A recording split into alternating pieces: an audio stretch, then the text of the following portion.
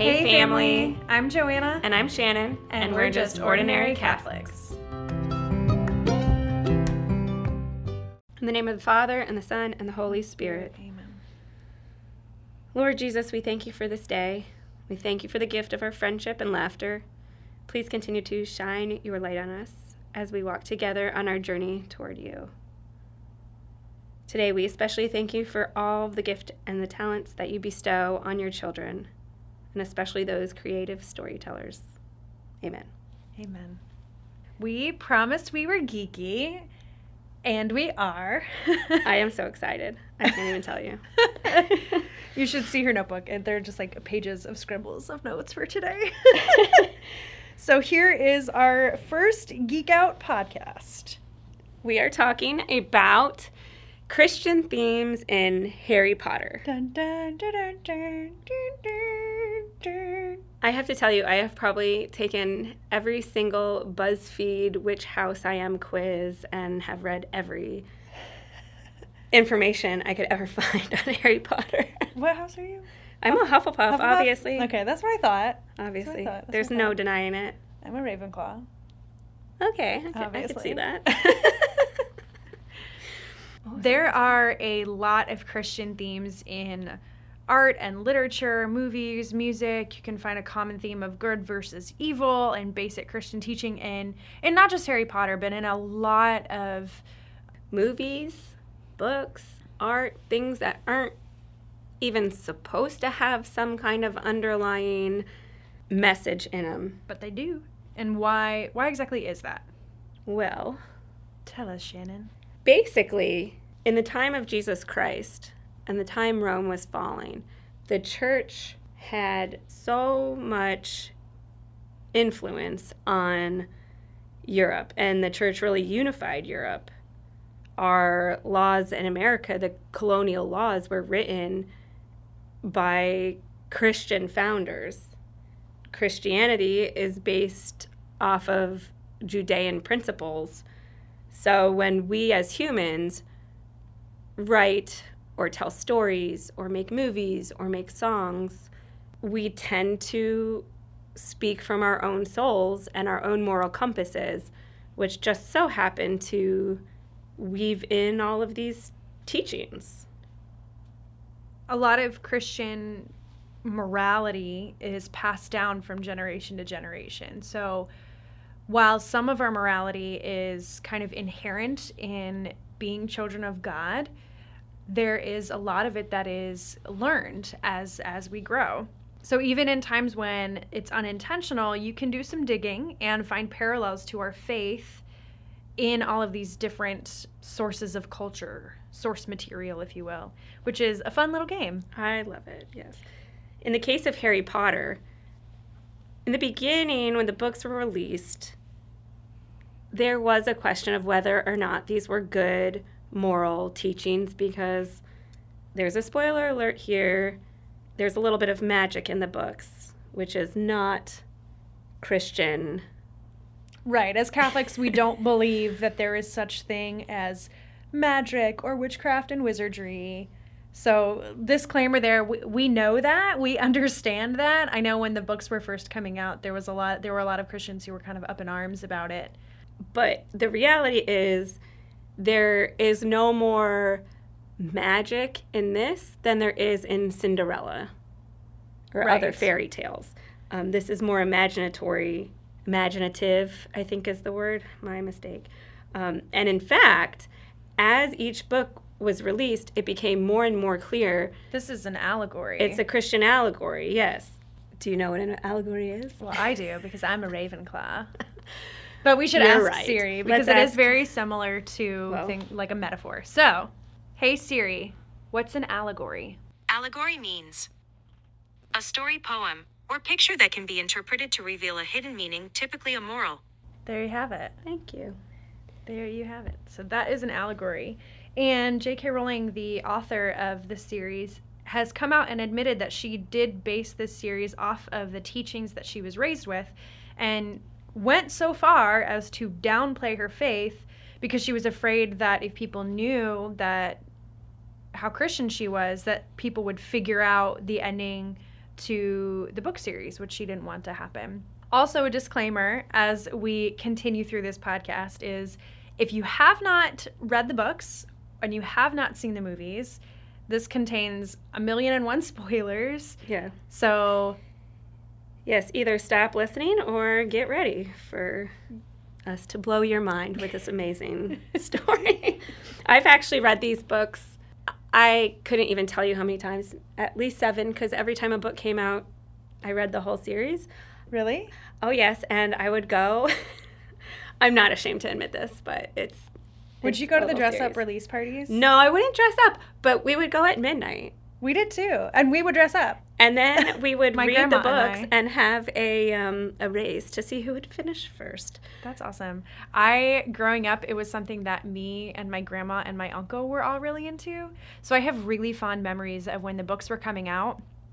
My grandma would take me and the brother closest in age to me, and we would go to the release parties where she would buy the book and we would dress up. She would give us like capes to wear, and that's she so would like fun. draw the lightning bolt on our forehead, and we would go and take pictures with everybody there. I have really, really fond memories of that because as a kid, like midnight was really late, but it was something special to do Super with our late. grandma. And Even as a college student, super late. yeah, and I have really good memories too of as the movies were coming out.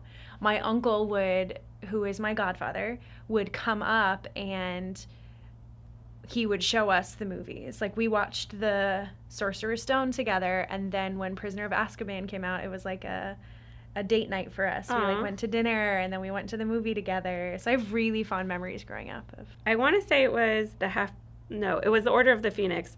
It was way more than 7 times that I read the book because I also read them whenever all the movies came out. And I actually brought my book to the movie theater and I followed along in the movie theater with my book. That is hilarious. What can I say? Also, fun fact, my youngest child was born on Harry Potter's birthday. I remember you were so excited about that when he was born. I was so excited. I even dressed him up for Halloween as Harry Potter. So maybe I cute. can put that on our Instagram. That would be adorable. Okay, so anyway, back to this. Back to the matter at hand Yes. here. Christian themes. Not all the great memories we have associated with Harry Potter. It's fine.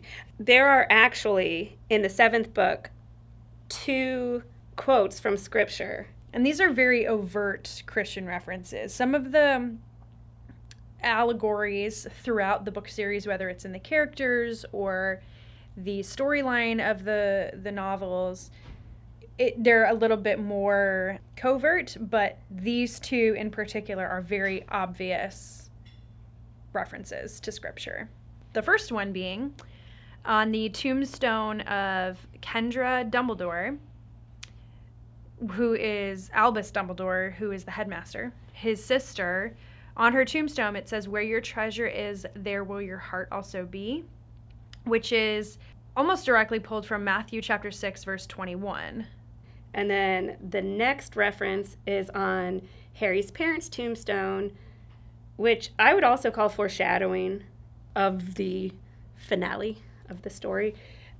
From 1 Corinthians 15, the last enemy to be destroyed is death.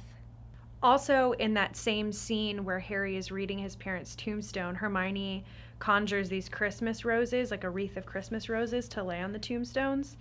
And, fun fact, Christmas roses are generally meant to symbolize the Nativity or the Holy Family, which consists of Mary, Joseph, and Jesus. And Harry's family is just Mom, Dad, and Harry. That actually leads us into our character analysis here.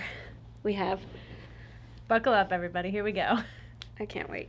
All right, so there are a couple of different times throughout the book when the Trinity is depicted. And remember, the Trinity is God 3 in 1. So we have, I would say the more obvious one is Dumbledore as the father, Harry as the son, Jesus, and then the Phoenix Fox, Dumbledore's pet, he is the Holy Representative of the Holy Spirit. Spirit. And interestingly, or coincidentally, or not, whenever Fawkes dies, he comes back in a fire of flames, which the Holy Spirit Is often depicted is fire. as a flame or as fire. Another time is during the, what's that called? The Deathly Hallows. Thank you. I'm looking at the picture of it right now. She's like drawing it in the air. Which is a triangle with a circle with a line through it. And that right there is three things shape. The line is the wand, which is God. The stone, the resurrection stone, Is the circle. And the resurrection, Jesus. And then the last one is the invisibility cloak, which the Holy Spirit is invisible. So just all encompasses those three things. I have also heard of Dumbledore, while he is the God the Father figure throughout the series, I've also heard of him as being John the Baptist, in that he prepares the way for Harry. And Prepare ye the No. way. Oh, that's from Godspell. Joanna. we're doing Harry Potter. Okay, sorry. We'll do that one next. I couldn't help myself. I'm sorry. Anyway, he knows that he is not the chosen one, but that one is coming after him. And he helps form Harry to be the savior of the wizarding world. And there is a quote in, I want to say it was a Half-Blood Prince, where Harry asks Dumbledore to just do everything or save everybody, and he doesn't want to do it. And Dumbledore says, but your blood is worth more than mine. So I think that is a really cool reference there. So the idea of the Trinity, the whole idea of the Trinity, right? So the Father, the Son, and the Spirit represents the ultimate good in the book series, but who represents evil? And this one should be fairly obvious, even if you're not a Harry Potter fan. It's Voldemort. Ooh. He who shall not be named. Yes. Which is actually one of the correlations between Voldemort and Lucifer. So Voldemort is the big bad in this story, so he is the ultimate evil in this story. And the wizarding world doesn't like to acknowledge that he ever existed. So they talk about him as he who must not be named. A lot of people shush the teenagers in the novel when they bring up Voldemort. They don't want to acknowledge that he existed. And Satan does the same thing, right? He tries to convince us that he doesn't exist. There's a line that I really like. I wish I could remember who says it, but it goes something like this. The biggest lie the devil ever told was convincing us that he didn't exist. Voldemort does a really good job of making sure that nobody ever talks about him. Nobody ever acknowledges his existence. So he can kind of do whatever he wants to in the shadows because people are afraid to talk about him. And I think that's important because Satan kind of does the same thing. If we think that he doesn't exist or he's not working in our lives, it's easier for him to kind of worm his way in. Oh, absolutely. And get to work on us in You pulling know, us from Christ. another thing about Voldemort that is very interesting was that when you get to know a little bit about his backstory, you find out that he did have an opportunity to not be he who must not be named. I mean, he had the opportunity to be a great, powerful, positive, good wizard. Right. And he chose not to be.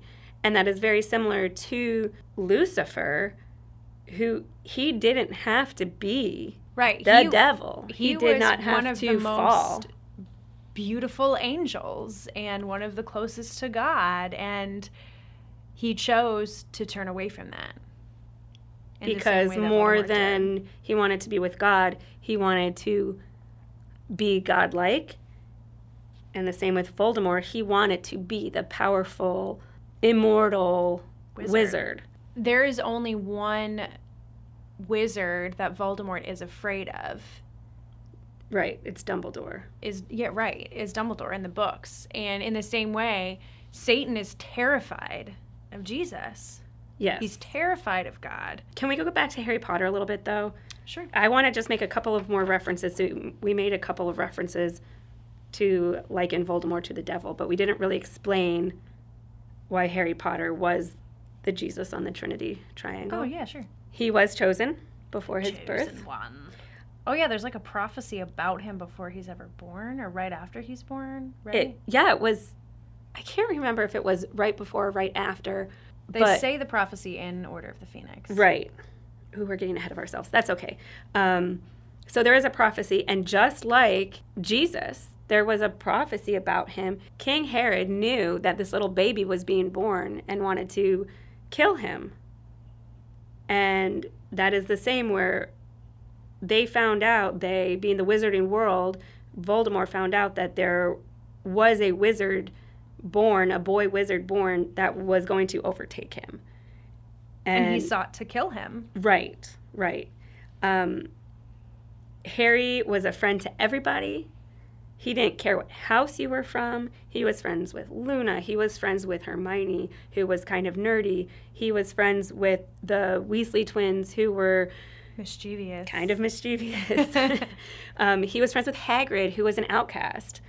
And he did not put qualifications on his friends. I think we can move forward now. I just wanted to say all of that before we got too far ahead. Let's talk about some other characters in the book and the ways that we have found biblical references. Yeah, biblical parallels to Sure, I've got characters. a ton. We've got a list. So we have God, we have the devil, Harry, Jesus, Fox is the Holy Spirit. Snape and Malfoy. They're a lot like Judas in that they're linked to a betrayal. And that is the betrayal of Dumbledore in the Half-Blood Prince, where the two of them, spoiler alert, kill Dumbledore. And there's this massive betrayal. Dumbledore trusts Snape, and so Harry trusts Snape, and Snape ends up... Malfoy's actually the one tasked with killing Dumbledore, but he doesn't follow through. Snape does follow through on behalf of Malfoy, so the two of them have this big betrayal moment where they kill Dumbledore. And come to find out, that's how it had to be.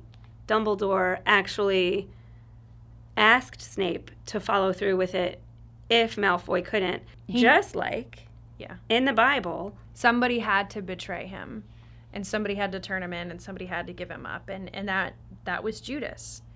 And in a similar way, Snape and Malfoy were kind of the ones that were chosen to betray. So another Judas moment is Peter Pettigrew, who was Harry's parents. That's a good one. Who are James and Lily. Ooh. They are really good friends with Peter Pettigrew. They have this really good group of friends, and Peter Pettigrew is the one who betrays James and Lily to Voldemort. He gives away... They trusted him so much that he was the only person who knew where they were. And he is the one who told Voldemort where they were. And that kind of sparked Voldemort finding them and ultimately killing James and Lily and going after Harry Potter. So that is another moment of serious betrayal of friends.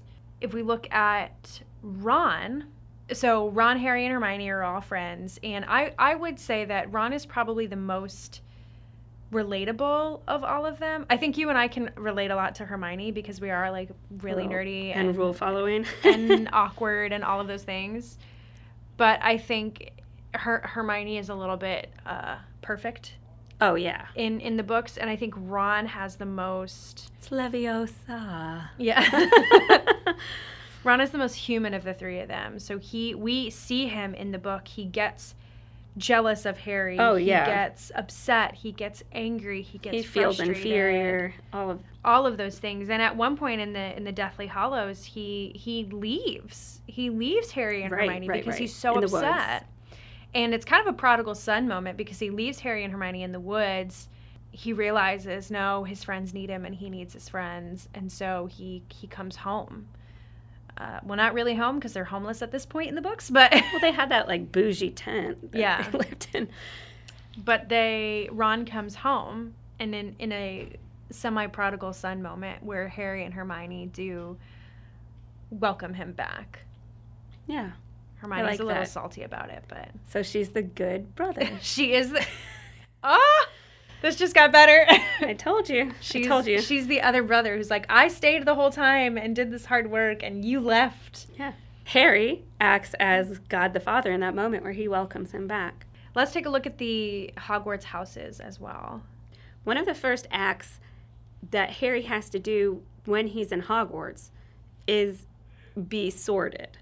And there's this hat, and the hat goes on everybody's head and tells you where you belong. And remember, Harry says, please not Slytherin. I don't want to be in Slytherin. He doesn't even really know much about it. He just learned about all the houses that day. And the hat whispers to him, are you sure? Because you can be great in Slytherin. And he says, no, I don't want to do this. So he is sorted into Gryffindor instead. I think that gets overlooked a lot because in reality, he chose his path from the beginning. And at the end, in the end of this series, he said, I almost was put into Slytherin. And it turns out that you have choices in your everyday. All of the wizards chose. They weren't chosen. They weren't sorted. They themselves picked the qualities that they wanted to abide by. Just like Ron wasn't the most brave, and Hermione could have easily been in Ravenclaw, but you choose your path. The only ones I really have drawn reference to, I'll think about the other ones, but the two are the obvious ones, of which Gryffindor, the quote-unquote good house, has the symbol of the lion, which in the Bible, God is referenced as the lion and the lamb. And Slytherin, which is quote-unquote the bad house, is their symbol is the snake, which that was what tempts Adam and Eve in the garden. Now, that's not to say that either of those like categories or houses or characteristics of those houses can't be changed and turned sour. Like you have Percy, who is a Gryffindor, but he is very pious and he's very condescending, and he takes the qualities of a Gryffindor to the extreme in kind of a bad way. And in the same way, a Slytherin can be a good person with the qualities that they have too. Well, we all have qualities in us, and one quality doesn't make us a good or a bad person. Right. But it's what you choose to do with those qualities about yourself. Exactly. But we see some other characters. We're not as familiar with the other houses. There's Hufflepuff. Cedric Diggory is a Hufflepuff. He's probably the most well-known Hufflepuff until you get to like Fantastic Beasts, but we're not talking about that in today. That's a spin-off. Yeah. And then you have Luna Lovegood, who's a Ravenclaw. So Ravenclaw, that's a raven, right? So could we say that, I'm just making this up, so correct me if I'm wrong, but could we say that the bird, aka the dove, with the olive branch in the Noah stories, that there has to be something there, right? We might have to do some more digging. Work with me. On those.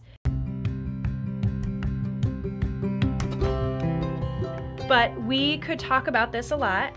We love Harry Potter, and we're going to keep talking about it, but we are going to keep talking about it in part 2 of this podcast. So stay tuned next week, where we will dive more into the books themselves and the Christian themes in the storyline and in the plot points of the book. Sounds good. All right. Talk to you soon.